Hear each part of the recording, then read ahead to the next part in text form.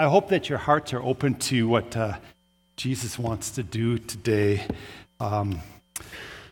Each Easter affords us this wonderful opportunity to kind of go back to some big themes of our faith. And so this morning, I love that we sang the cross is the final word. And there's this work that Christ did on the cross that we should never grow tired of hearing about, because he went to the cross on purpose, on mission, so that we could be freed from the mastery of sin in our lives. And that cross is a wonderful thing. The good news is, though, that he didn't stay on that cross, amen, right? He didn't stay in the grave. He rose from the dead. And not only that, we are told he rose from the dead as the first fruits of what's to come, that we too who put our faith in Christ will one day experience that same resurrection power, and we too will be raised from the dead. And praise be to Jesus, our Savior, amen, forever and ever. I mean, he reigns forever and ever, and he's, compassionate, and his mercies are new every morning, and he has the ability and the power and the will and the heart to save to the uttermost those of us who are placing our faith in him. To me, this is Easter. This is why we celebrate Resurrection Sunday. He is risen, you say? All right, that was a pretty good warm-up. You're going to get about 5 or 6 more opportunities, and so I'd like you to say that with a little bit more gusto, like it's actually affected your life. So he is risen? He is risen indeed. Yeah, for a few moments this morning, I want to talk with you on believe. You know, we need to believe in Jesus. And I was thinking about this, and one of the first themes you see in the early church was this call to believe. So it's after Jesus has ascended to heaven, and the 120 are gathered in the upper room. They're praying, they're seeking God, and they're crying out to God, and God comes on them in the person of the Holy Spirit and fills that place with his power and his presence, and these ones in the upper room spill out into the streets of Jerusalem. It was the Feast of Pentecost, and all kinds of people were there from all kinds of nations and areas, and these people begin to utter the wonders of God in the tongues of the people visiting there, and it was a miraculous moment. It was a power-filled moment, and the people are receptive. Their hearts are open to Jesus, evidently. And Peter gets up and preaches a powerful message. And they say, "What must we do?" Their hearts were rend. And Peter says, what? Believe. It's like the first word uttered to the church. Believe. You need to believe who Jesus is. You need to believe without any doubts. And then, of course, he says, be baptized too, as a sign that you believe. But this morning we're going to focus for a few moments on this big idea that the church is called to believe in Jesus. And I tagged on there, it makes sense, and you'll see why I tagged that on there in a few moments. So I want to walk us through 4 quick reasons this morning that encourage us, that direct us, that take us towards belief in the Lord Jesus Christ. But ultimately, hear this, please. Ultimately, this is a faith issue. Ultimately, you have to get to the place in your life where you just say what? I believe. I believe. I believe. But let's be encouraged towards that belief this morning by looking at these 4 factors that kind of take us towards belief. 2 historians of the time of Jesus Christ, Tacitus of Rome and Josephus of the Jews, they wrote about Jesus and Christianity. So this is kind of outside the Christian circles. This is outside Christian literature. This is outside the Bible. These men wrote about Jesus and wrote about history during the time of Jesus. When I first heard about Flavius Josephus, I was so fascinated by this person, I bought his 4 volumes, which I dropped on the floor this morning. This is his writing of history at the time of Jesus Christ. It's very interesting to read. Now, he is not a Christian. He's a Jew. And I found it really fascinating what he wrote specifically concerning Jesus, which we'll get to in a moment. But these writings by Josephus have proven to be so accurate that I was reading how excavators used his writings for history to know where to dig in sites like the fortress built by Herod the Great, to guide them in their digs, to go to the right spot to find certain artifacts and all that. So his history has proven to be very accurate, all right? And I found it interesting that he wrote these words in volume number 4. It's just kind of like you're reading through this, and he's talking about Pontius Pilate coming to Jerusalem, and Pontius Pilate doing the unthinkable. He comes to Jerusalem, and he brings a whole bunch of basically Roman imagery, Roman statues, and starts putting them around Jerusalem. And the people were just hot under the collar. You don't do this in Jerusalem. You don't put false images up in Jerusalem. And Pontius Pilate came in there and was doing that kind of thing. And then in the middle of that kind of history, that he's talking about, he says, now, there was about this time, the time that Pontius Pilate had showed up, that's about this time. He says, there was about this time Jesus, a wise man, if it's lawful to call him a man, for he was a doer of wonderful works, a teacher of such men as received the truth with pleasure. He drew over to him both many of the Jews and many of the Gentiles. He was the Christ. And when Pilate, at the suggestion of the principal men amongst us, had condemned him to the cross, those that loved him at the first did not forsake him. For he appeared to them alive again the third day, as the divine prophets have foretold these and 10,000 other wonderful things concerning him. And the tribe of the Christians, so named from him, are not extinct to this day. And then he goes on in history and just starts writing about the other history. I'm going, what? I don't know what you think of that. This is just something else. Here you have this Jewish historian who's not Christian, just matter-of-factly stating what happened during that time. And I don't know about you, but I go, wow, that encourages me to believe. It can't be the basis of why I believe, but it encourages me to go that direction in my bent. He is risen, you say? Then we're going to turn to the Romans, and we're going to turn to this ancient Roman historian, Tacitus. He was also a historian at the time of Christ, only he was a senator in Rome, and he wrote history from a Roman perspective. He makes a mention of Christ and Christianity and Jesus' death on the cross, and he does all that in his writings. And I did a fatal mistake first hour. I kind of read what he wrote, and it's really old English, and everybody's going, what? I could see they didn't know what that meant. So I'm just going to summarize this for you, okay? So one of the parts of his writings that really impacts me is when he wrote about Nero, who was a Roman emperor that came after the time of Christ. And it showed that this Christian movement was really gaining traction and becoming a group to be dealt with in that culture. And so Nero, we're told, started a fire in Rome. And in order to shift blame from himself for starting this fire, he decided to blame the Christian movement. And it took this as an opportunity then to torture Christians also. And as he's writing he about this fire of Nero and the torturing and the persecution of Christians, Tacitus says, during the reign of Tiberius, at the hands of one of our procurators, Pontius Pilate. There's a reference to Pontius Pilate again. Basically, they dealt with what he called a most mischievous superstition. That was Tacitus' reference to Christianity and the crucifixion. And he said that kind of stilled the movement for a moment, but it again broke out, not only in Judea, but it spread to Rome. And so he's talking about Christianity even in this kind of casual way as he's talking about Nero and what Nero was doing. And then Nero went on, we're told, to torture Christians accused of starting the fire. And mockery of every sort was added to their deaths. They were covered with skins of beasts. They were torn by dogs and perished, or they were nailed to crosses, or were doomed to the flames and burnt to serve as nightly illumination. What he means by that is that the Christians were covered in animal skins, and they were put up on poles and set on fire to light basically Nero's dinner parties. All right, you getting any picture of what's going on? Even the criminals of that time who deserved extreme and exemplary punishment, there arose among even these folk a compassion for the Christians.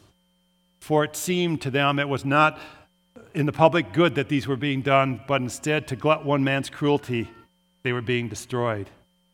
So now, knowing this history from Tacitus, I went over to Hebrews chapter 11, where it gives us an account of those who have been faithful to God.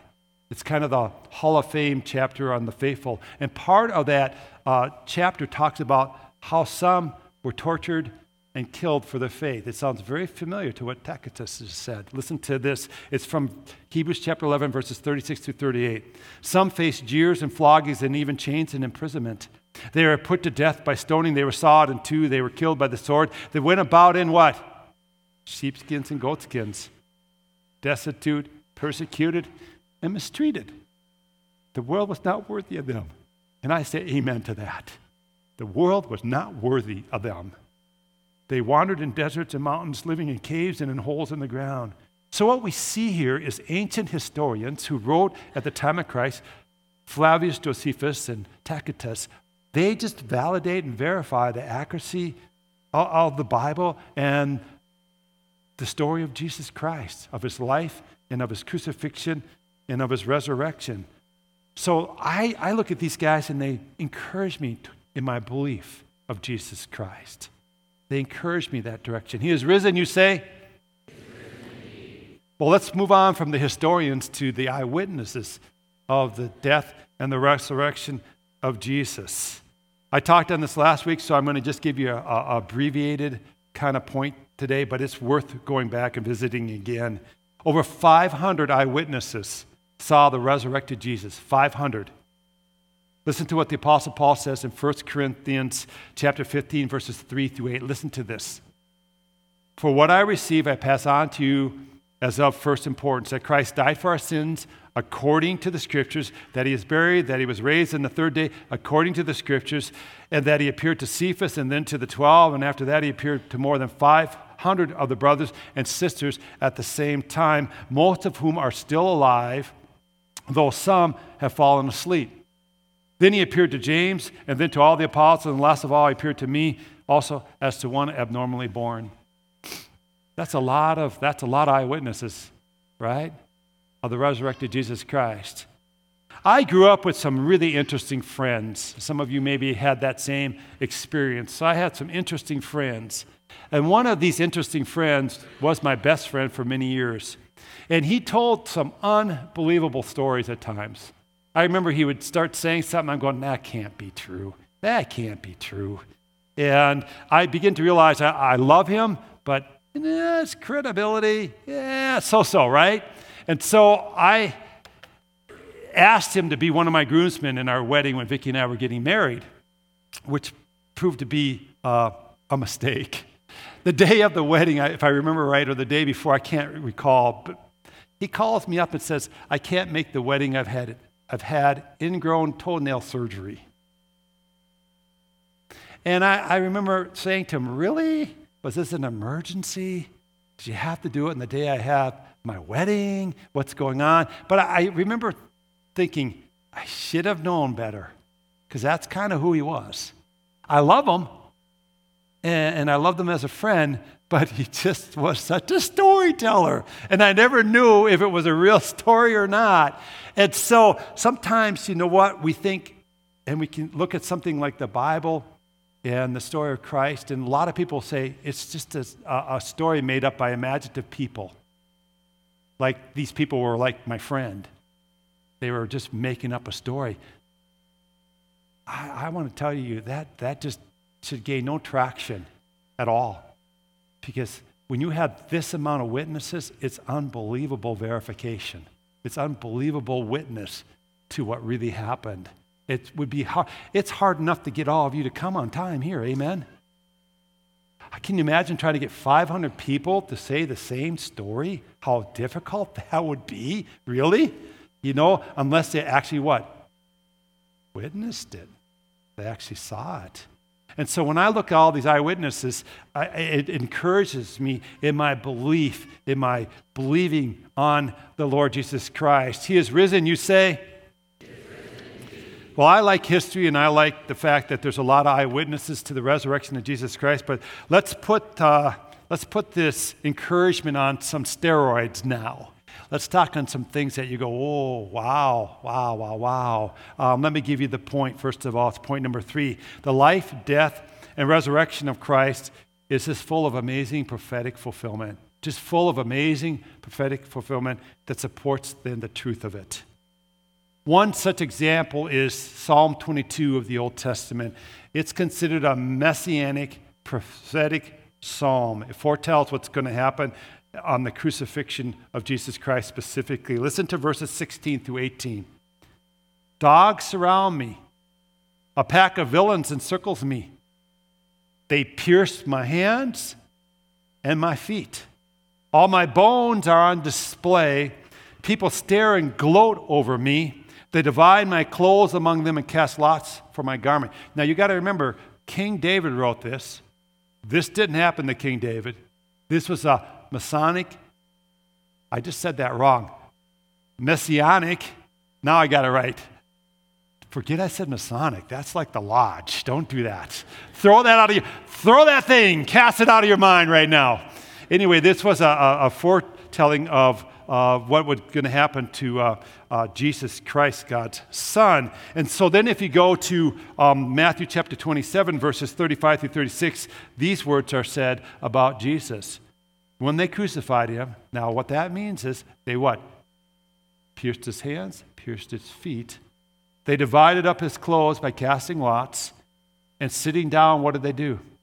They kept watch over him there. Now, when Psalms 22 says, dogs surround me, a pack of villains encircles me, all King David was saying was people who aren't Jews were surrounding me. And they didn't have my best interest in mind, so to speak. And who surrounded Jesus at his crucifixion?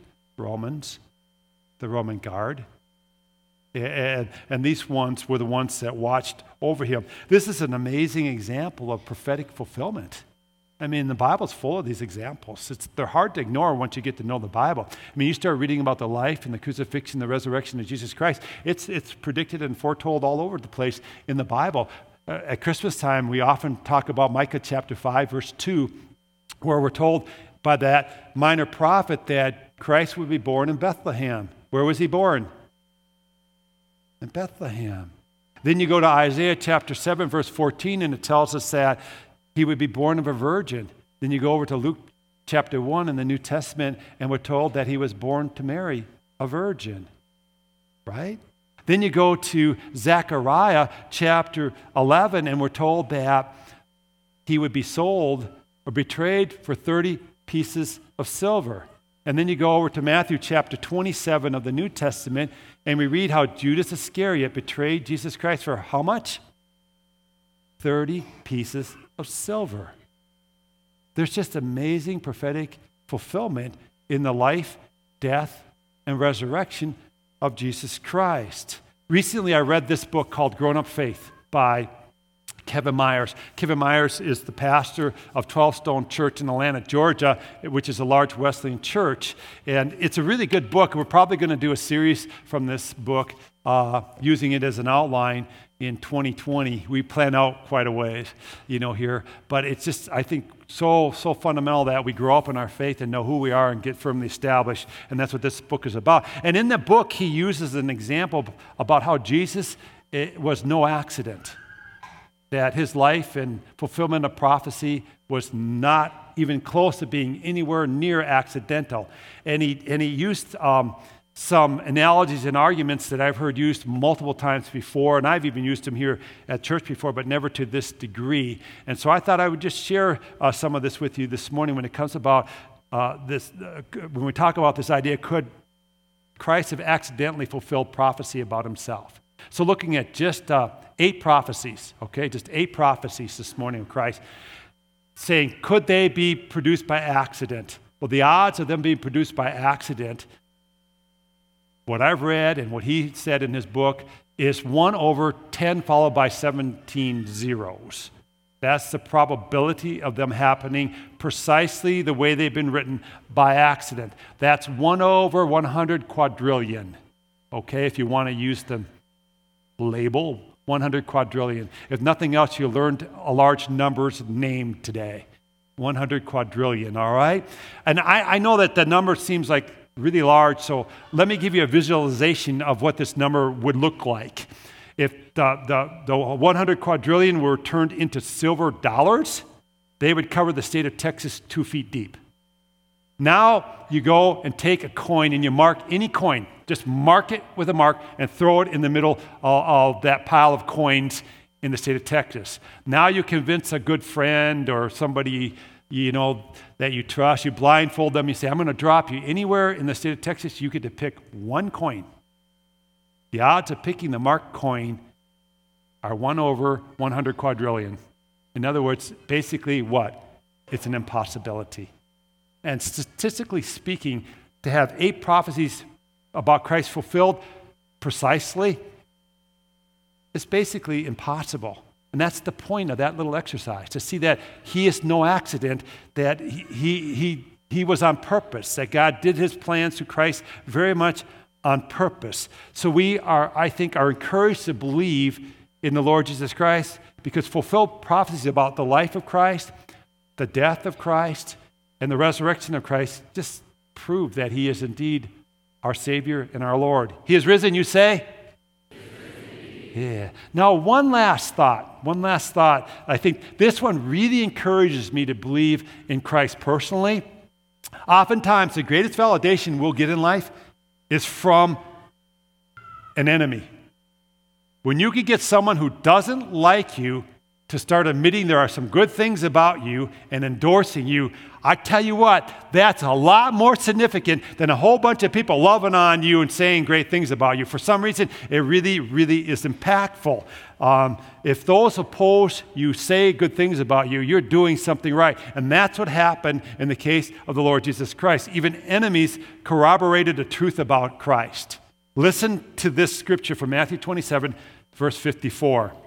When the centurion and those with him who were guarding Jesus saw the earthquake and all that happened, they were terrified and exclaimed, what?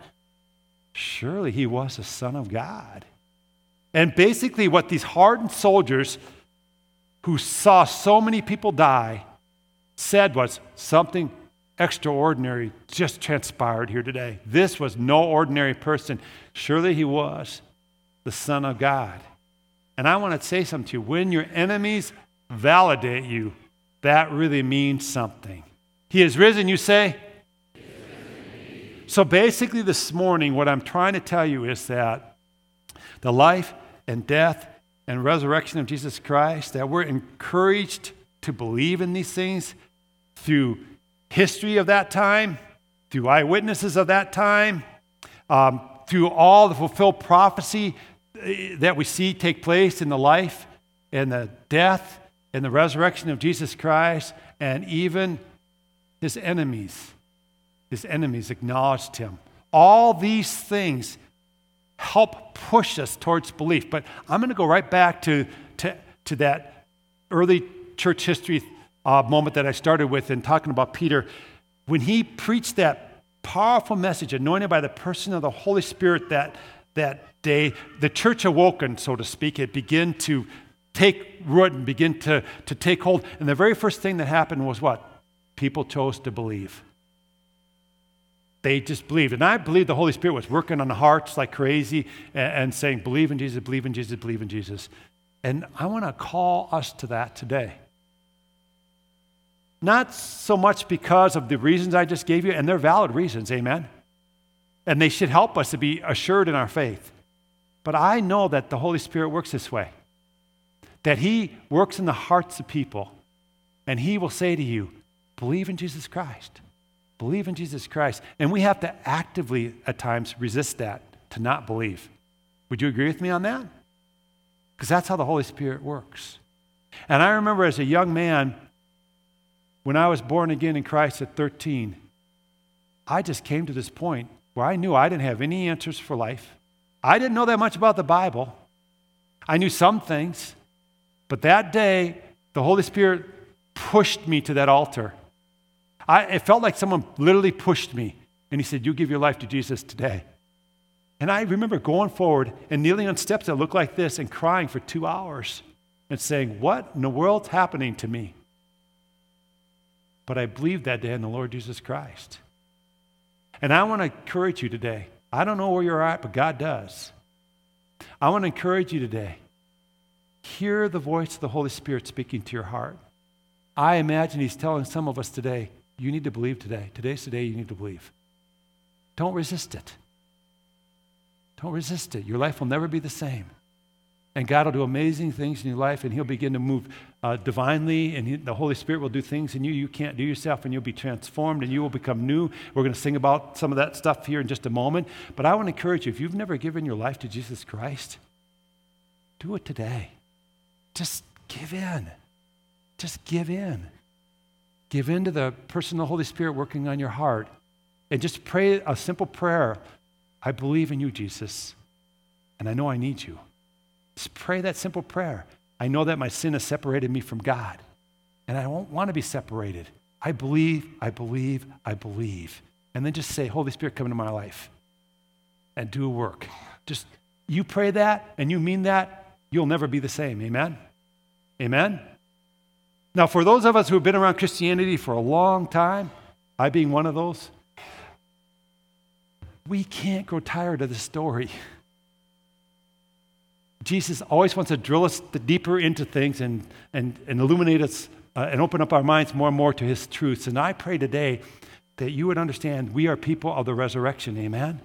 The cross does have the final word, and you and I are people of the resurrection. And if we're going to minister effectively to our culture that we find ourselves in today, we have to be people of the resurrection. We have to believe wholeheartedly in who Jesus is, and that he changes a life from the inside out. We talked about 51 people being baptized, and these people being born again. But we are people of the resurrection, and that's first and foremost what defines us, and we unapologetically and unshamedly say that. Amen?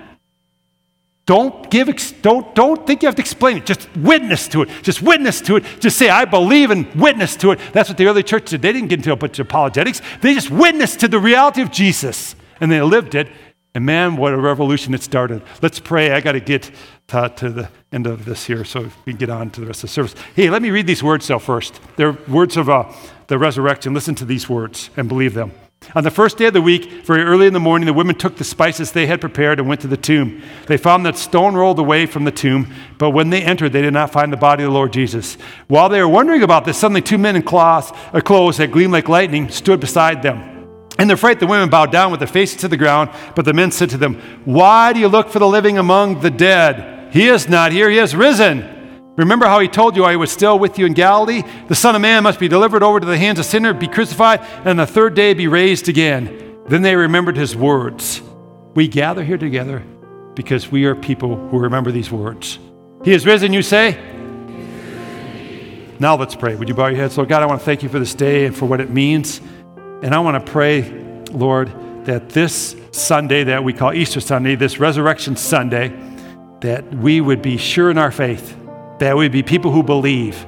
That would be a key word describing the people of Grace Point. They are people who believe.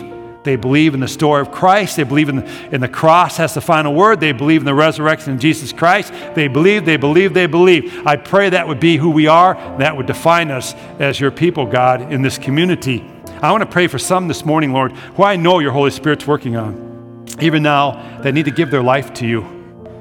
And maybe today is the day where they finally say, I believe. I believe. Jesus, I believe. Come into my heart. Cleanse me from my sins. I believe.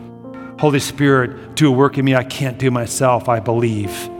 I pray someone pray that. And I pray for some of us who maybe have been going through some dry spots, through some hard times, that we'd come back to that basic, I believe. I believe, God, you're at work in me. I believe, God, you're doing good things in me, even when I don't know what they are and what's going on. I believe, I choose to believe. I pray that no matter what anyone's going here through today, Lord, that we would all just choose to believe in Christ and the work that he can do and he alone can do in our lives. We love you so much, Jesus. We praise God that you're resurrected. In your name, Jesus.